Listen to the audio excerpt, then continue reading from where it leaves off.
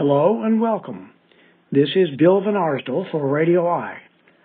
Today I will be reading from the AARP Bulletin and Magazine dated August 20th, 2022. As a reminder, Radio I is a reading service intended for people who are blind or have other disabilities that make it difficult to read printed material. And the first story is Landmark Bill to Cut Prescription Drug Prices Signed into Law. AARP CEO hails passage and says measure will bring relief to millions. President Joe Biden signed the Inflation Reduction Act of 2022 on August 16th. This historic legislation will help millions of Medicare enrollees better afford their life-sustaining medications, and millions more Americans will be able to pay their Affordable Care Act premiums. This law finally delivers on a promise that was made for decades to the American people, allowing Medicare to negotiate prescription drug prices, said Biden, who was flanked by several senators and House members and an audience that included cabinet secretaries, staff, and supporters in the state dining room at the White House. Because of this law, Biden said, seniors are going to pay less for their prescription drugs, and 13 million people are going to continue to save an average of $800 a year on health insurance because the law extends expanded subsidies on ACA policies. With most lawmakers away from Washington, D.C. on an August recess, a celebratory signing ceremony has been scheduled for September 6th at the White House. In addition to its health care components, the sweeping law includes some elements of Biden's Build Back Better initiative, including investments in energy and climate solutions, and makes a number of corporate tax law changes. AARP has fought hard to lower prescription drug prices for decades, AARP CEO Joanne Jenkins said in a statement after the bill signing. This is one of the most important pocketbook issues for older Americans, across political aisles and across the country. We have made our voice loud and clear. Drug prices have been out of control, and enough is enough. The new law passed the U.S. Senate on August 7th in a 51-50 vote, with Vice President Harris breaking the tie. The measure then cleared the House 220 to 207 on August 12th. The Inflation Reduction Act, for the first time, authorizes Medicare to negotiate the prices of some high-cost prescription drugs with pharmaceutical companies, puts an annual $2,000 limit on how much Part D prescription drug plan members will have to pay out of pocket for their medications, and levies tax penalties on drug makers that increase product prices by more than the rate of inflation. The new law also caps the cost of Medicare-covered insulin at $35 a month and eliminates out-of-pocket costs for most vaccines under Medicare. And the next headline is, How Medicare Prescription Price Negotiations Will Work, which drugs may be targeted first, and when beneficiaries could see savings. When Congress added a prescription drug benefit to Medicare nearly 2 decades ago, the bill explicitly prohibited the program from negotiating with pharmaceutical companies for the prices of the life-sustaining drugs that millions of enrollees take every day. AARP has made the argument for many years that with more than 50 million Americans getting their medications through Medicare, if the program was allowed to negotiate prices, the power of those numbers would yield a much better deal for Medicare beneficiaries and for taxpayers, who ultimately foot the bill for the lion's share of the medication costs. When we talk about the Inflation Reduction Act of 2022, the core component is the Medicare negotiation, says Bill Sweeney, AARP Senior Vice President for Government Affairs. That is the long-term solution to the problem that we've been seeing for decades, which is out-of-control prescription drug prices. ABCs of price negotiations. To start, the U.S. Department of Health and Human Services, HHS, will identify the 100 medicines that Medicare spends the most on and then decide which qualify to be in the first group of 10 drugs whose prices will be negotiated. Those qualifications are: the drugs can't have any direct competitors. That means there is no generic equivalent, and it's a biologic drug. There can't be a biosimilar product. A biologic drug is a complex medication typically used to treat cancers and other serious illnesses. And the medications must have been on the U.S. Food and Drug Administration's approved list for many years. That threshold is 9 years for what are called small molecule drugs, medicines you typically get at the pharmacy and take in pill form. Biologics must have been approved for 11 years to be eligible for negotiation. These two rules are the reason why some of the costliest drugs may not be among the first to have their price negotiated. Here's a look at some of the medications that as of now could qualify for the first batch. Eliquis, used to treat atrial fibrillation. Medicare spent more on this medicine in 2020, $9.9 billion, than on any other single drug, and more than 2.6 million beneficiaries took the medicine. Januvia, used to treat diabetes. Medicare spent $3.9 billion on this in 2020, and nearly 935,000 enrollees took this drug. Xtandi, a cancer medicine. Medicare spent $2 billion on this in 2020, and 26,490 people took it. Myrbetriq, which treats overactive bladder. Medicare spent $1.7 billion on this in 2020, and about 600,000 people took the drug. Orencia, used for rheumatoid arthritis. Medicare spent $1 billion to treat 29,764 enrollees. When will drug prices go down? The first negotiated prices will take effect in 2026 for drugs covered under Medicare Part D plans. These are the prescriptions you typically fill at your pharmacy.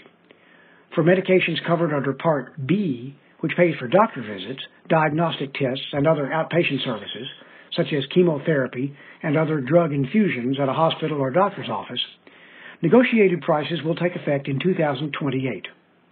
Here's the full rollout schedule. 2026, a maximum of 10 drugs will be negotiated. 2027, another maximum of 15 drugs will be negotiated. 2028, another maximum of 15 drugs will be negotiated. And 2029, another maximum of 20 drugs will be negotiated this year and every year after that. What if drug makers don't play ball? Under the new law, if the maker of a drug that was selected for negotiation walks away from the table, the government could levy a tax of up to 95% of their sales from the previous year. The idea behind that tax is to give the pharmaceutical companies a strong incentive to participate in the negotiation process. The stakes are high. An analysis by the Nonpartisan Congressional Budget Office, CBO, estimates that the provision allowing for drug price negotiations alone could save Medicare nearly $102 billion over 10 years. The analysis also debunked claims that drug negotiation would stifle pharmaceutical innovation and lead to far fewer new drugs being developed. According to CBO's forecast, of the 1,300 new drugs expected to be approved over the next 30 years, just 15 wouldn't come to market as a result of the new law. The next article is several ways to practice self-care. Try these easy strategies to help you improve your mood and your health. Self-care is often misunderstood. It may be thought of as indulgent, suggesting images of bubble baths, shopping sprees, or special treats. But true self-care, science shows, is essential. It can have a lasting and beneficial impact on your mental state. So, how do we find truly beneficial practices? Look to science. Here we outline some self-care strategies geared toward helping you feel well, too. There is value in the benefit they bring, but most don't cost a thing. 1. Bust a move. Hop up and groove to your favorite song whenever the mood strikes. Dancing sock-footed and carefree in the middle of the living room offers a great way to reset your mood for the better and burn some calories in the process. Plus, your gray matter will thank you.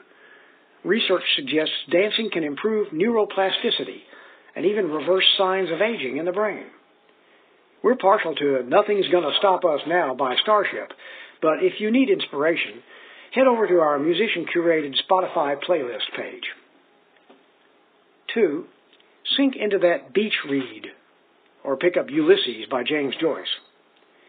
Go ahead and escape from your stressful to-do list by diving into that juicy mystery, syrupy romance, or thought-provoking novel while telling yourself it's time well spent.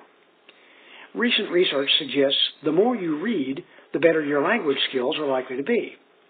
This is especially true when fiction is read. Another study in the United Kingdom found that just 6 minutes of reading can reduce stress. Need more reasons to pick up a book? Participating in intellectual activities like reading has been linked to lower risk of dementia in later life. And reading for at least 30 minutes each day may lead to a longer life expectancy, as one 2016 study suggests. 3. Schedule those healthcare appointments. Overdue for a vision or hearing screen? Behind on scheduling your latest mammogram or colonoscopy? You're not alone. Nearly 1/3 of Americans ages 50 to 80 delayed or couldn't make in-person healthcare appointments due to the pandemic, according to a recent national poll on healthy aging conducted by the University of Michigan Institute for Healthcare Policy and Innovation. Now that many offices accept in-person visits, it's time to get back up to date on all your preventive healthcare appointments. 4. Get into beekeeping or learn how to brew beer. Research has shown that finding a new hobby can bolster mental health and emotional well-being by helping your brain focus on something immediate and tangible, rather than the nagging worries in your head. Anhedonia, the inability to feel pleasure in activities, is a common symptom of depression and can sometimes hinder our push to start something. You might have been asked by your doctor or therapist if you're partaking in any hobbies. In fact, social prescribing is a treatment method primarily done in the United Kingdom, where patients with mild to moderate depression are encouraged to consider taking up a hobby for mental health benefits. And with good reason. Hobbies affect our brain's reward system. So even if you're not feeling up to it, pick up that paintbrush, learn a few new chords on your guitar, or enroll in the neighborhood kickball league. Your brain will thank you. 5. Treat yourself to an electric toothbrush. You've got to brush at least twice daily, so why not make it enjoyable by splurging on an electric toothbrush? Decades of studies have consistently shown electric toothbrushes to be better at fighting both gingivitis and plaque when compared to regular manual toothbrushes. Not only will your teeth feel cleaner, many higher-end electric models have timers to make sure you're brushing for the recommended 2 minutes, and sensors to ensure you don't overbrush. Researchers have repeatedly found links between oral health and overall health. One 2019 study found that brushing teeth frequently is linked with lower risks of atrial fibrillation and heart failure, while another suggested gum disease may play a role in the development of Alzheimer's disease. Take at least 4 minutes a day to keep your smile looking beautiful. Your whole body will thank you. 6. Head outdoors for a bath. Okay, not that kind of bath. This is a new take on an old idea. Make time to get outside each day, be it in your backyard, a nearby park, or the closest forest. Numerous studies have outlined the positive physical and mental health benefits of so-called forest bathing, based on the Japanese practice of Shinrin-yoku. Even taking just 20 minutes out of your day can improve mood, reduce levels of cortisol, the so-called stress hormone in the body, lower blood pressure, and potentially improve immune function. When we go into the woods, we give our nervous systems a bit of a break because we're able to find more stillness and quiet. Science tells us that when we breathe in compounds from plants, including phytoncides and terpenes, that supports our immune system, says Jessica Bain Robert, an administrator at Clark University in Worcester, Massachusetts, who teaches a college class on mindful choices. Outside, it's easier to slow down, lose yourself in your surroundings, and become much more self-aware, says Robert, who also operates Barred Owl Retreat in Leicester, Massachusetts, where outdoor exploration is encouraged. 7. Learn a new way to breathe. You've been breathing your whole life, so you probably think you're an expert. Think again. Author James Nestor argues most of us are breathing incorrectly in his 2020 bestseller, Breath, The New Science of a Lost Art. The ideal way to oxygenate our bodies, he writes, is to breathe in for about 5 to 6 seconds, then exhale for about 5 to 6 seconds. Don't get stressed if you're a second or two short or long. Just relax your breathing and thus relax your mind and body. The goal here is light, deep, and slow breathing, roughly 5 to 6 breaths per minute, rather than the typical 10 to 20 breaths per minute most people take. Known as resonance breathing, the practice syncs your breathing and heart rate, often leading to a reduced blood pressure, mental clarity, and a sense of calm. Many apps are available to guide your breathing. You can download a timed breathing app like iBreathe, the Breathing app, or My Life Meditation, mindfulness to get started. 8. Find new sources for gratitude. The last time you bought a cup of coffee, you likely thanked the barista, but did you reach out to the coffee bean farmer to say thanks as well? In writing Thanks 1,000, journalist and author A.J. Jacobs went on a gratitude journey to thank every person who had a role in producing his morning coffee. My gratitude project had a deep impact on me and really helped change my worldview, Jacobs says. It helped me realize the hundreds of things that go right every day instead of focusing on the 3 or 4 that go wrong. Adopting this mindset can pay big dividends, both physically and mentally. When people prioritize gratitude, they feel more hopeful, less depressed, and even more generous. If you're good at feeling grateful, you'll also likely notice reduced stress, better sleep quality, and stronger relationships. Thankful thinking may even help reduce pain and inflammation and lower blood pressure. 9. Dine without the wine. One 2018 study showed that a majority of participants in Dry January, who gave up drinking for 1 month, reported lasting benefits even months later, including lower overall alcohol consumption, noticeable weight loss, and a boost in energy. But why wait until January? You can give up booze any month of the year. Need inspiration? Browse online recipes for alcohol-free mocktails, find encouragement in the growing genre of Quit Lit, or look for alcohol-free meetups in your area. 10. Take a social media break. If you're finding your attention span isn't what it used to be, or that you frequently check on a new post to see how many likes you've gotten, you might benefit from a social media break. Chrissy Hodges, a Colorado-based mental health advocate and author of Pure OCD, The Invisible Side of Obsessive-Compulsive Disorder, sensed she was developing an unhealthy relationship with social media during the pandemic. I was losing my ability to connect with the people who were right in front of me, says Hodges. To address it, she now abstains from Facebook and Instagram between the hours of 9 a.m. and 6 p.m., so she can be more focused and present in her day-to-day life. If you feel intimidated by an all-day limit, start small. Perhaps put the phone away an hour before bedtime or during meals. If checking your phone is your routine every hour or every few minutes, just think about reducing that and seeing what it feels like, Hodges suggests. 11. Say no more often. Give yourself the freedom and space to say no to social demands that don't inspire or fulfill you. Are you feeling pressured to attend after-hour socials with colleagues when you'd really prefer some quiet reading time at home? Allow yourself to politely decline and feel good about prioritizing alone time. By declining opportunities that aren't a fit, you're making space in your life to say yes to those that are.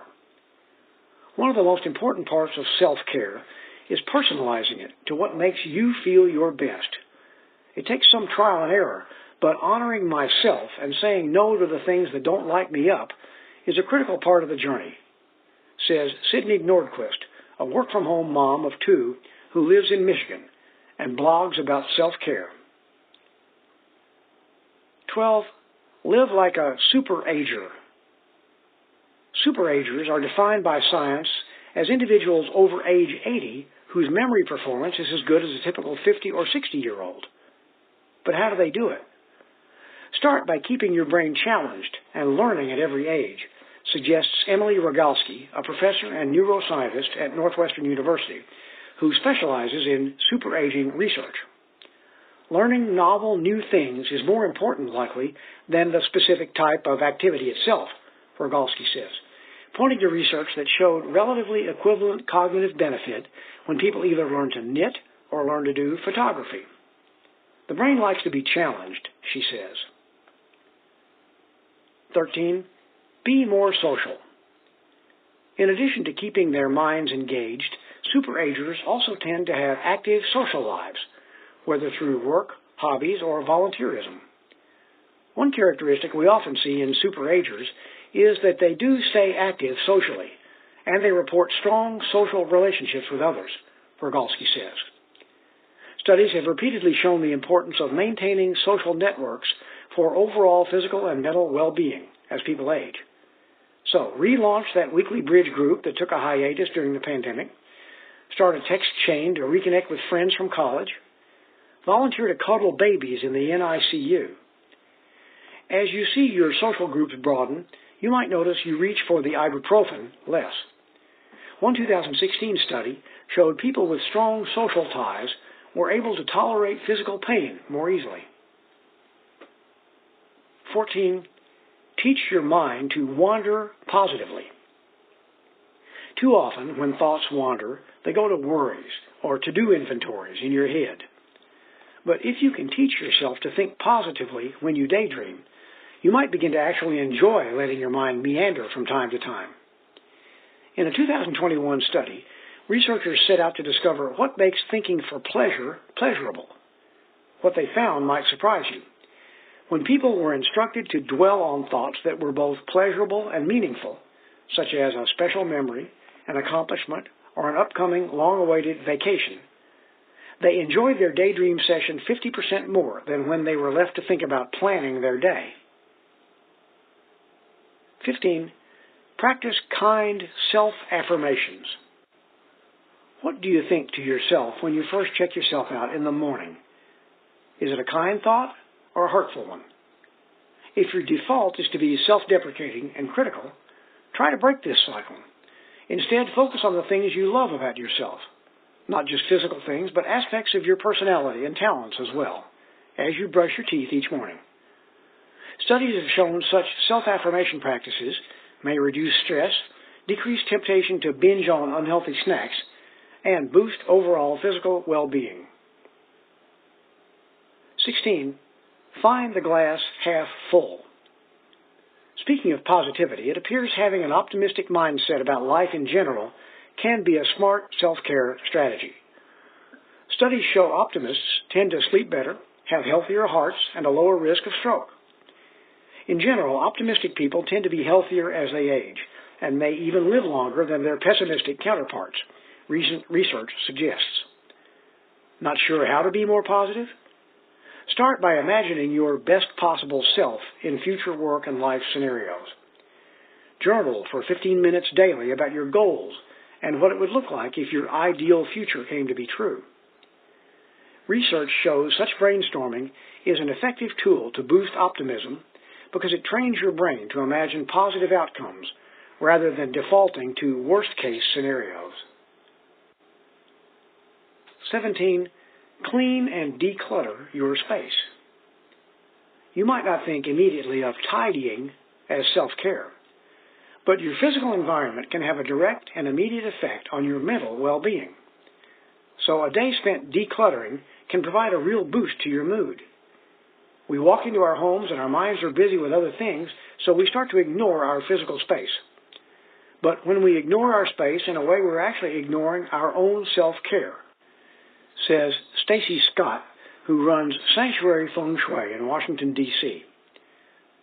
By cleaning, you're putting love, attention, and adoration back into your home, and by extension, back into yourself, Scott says. Start small. Clean off the pile of papers on the dining room table, or discard the outdated condiments in the fridge.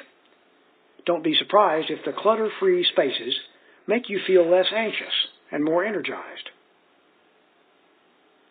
18. Find a signature scent. Scents can evoke powerful memories and affect our mood. Just look to the growth of the billion-dollar aromatherapy industry, which includes essential oils, candles, fragrances, body care products, and even car air fresheners. Scents have a powerful ability to affect our mood because there are direct connections between the olfactory bulb and the limbic areas of the brain, such as the amygdala and hippocampus, which are associated with mood as well as emotional memories, explains Wolf, who is currently engaged in research at Rensselaer on mindful sniffing as a tool for stress reduction. So go ahead, trek to the candle aisle, and choose a few with scents you associate with good feelings or fond memories. Like other mindful practices, the biggest benefits of mindful sniffing are likely to occur when the practice happens daily, even if for minutes at a time, Wolf says. 19. Laugh more. It's difficult to feel bad when something's just tickled your funny bone. Studies show laughing can reduce stress, boost mental health, and improve sleep quality. So make it a priority to laugh more. Find the humorous in the day-to-day. And even if you're not feeling funny, make yourself laugh anyway. Cue up a cute animal video on YouTube or tell a coworker a corny knock-knock joke. Laugh 3 times a day to keep the bad vibes away. Simulate laughter in the beginning, middle, and end of each day. Suggests Melanin B., a laugh yoga instructor and CEO of laughter therapy company Holistically Hilarious LLC. Inducing laughter to produce feel-good chemicals, endorphins, is even more important on the days that are emotionally sad and difficult, she says. 20. Find your favorite poem. Perhaps you've never been a poetry fan, but maybe this is the moment in your life to give the genre another look. Particularly if you're going through a sad or challenging life patch, poems can be a balm, says psychiatrist Norman Rosenthal, MD, author of the recent book Poetry RX, How 50 Inspiring Poems Can Heal and Bring Joy to Your Life. A poem can connect with the reader in many ways that offer comfort, relief, joy, and inspiration, Rosenthal says. A poem can also suggest strategies for dealing with life's difficulties. 21. Do a good deed. Performing certain acts of kindness can be good for your health. Research has shown time and again that acts of charity and altruism benefit the giver, both emotionally and physically. And the more direct and connected, the better, such as helping someone carry groceries or lending a hand on a project. Don't just think of how others can serve you, but consider how you can serve others, says Stephen G. Post, professor and director of the Center for Medical Humanities, Compassionate Care, and Bioethics at Stony Brook University in New York. Do something that floats your boat and that uses your talents, Post suggests. And this concludes the reading of the AARP magazine and bulletin. We hope you found these articles interesting and informative. And if you have any questions or comments about this broadcast, please call Radio I at 859-422-6390. Your reader has been Bill Van Arsdell. Next, please stay tuned for Health Corner on Radio I.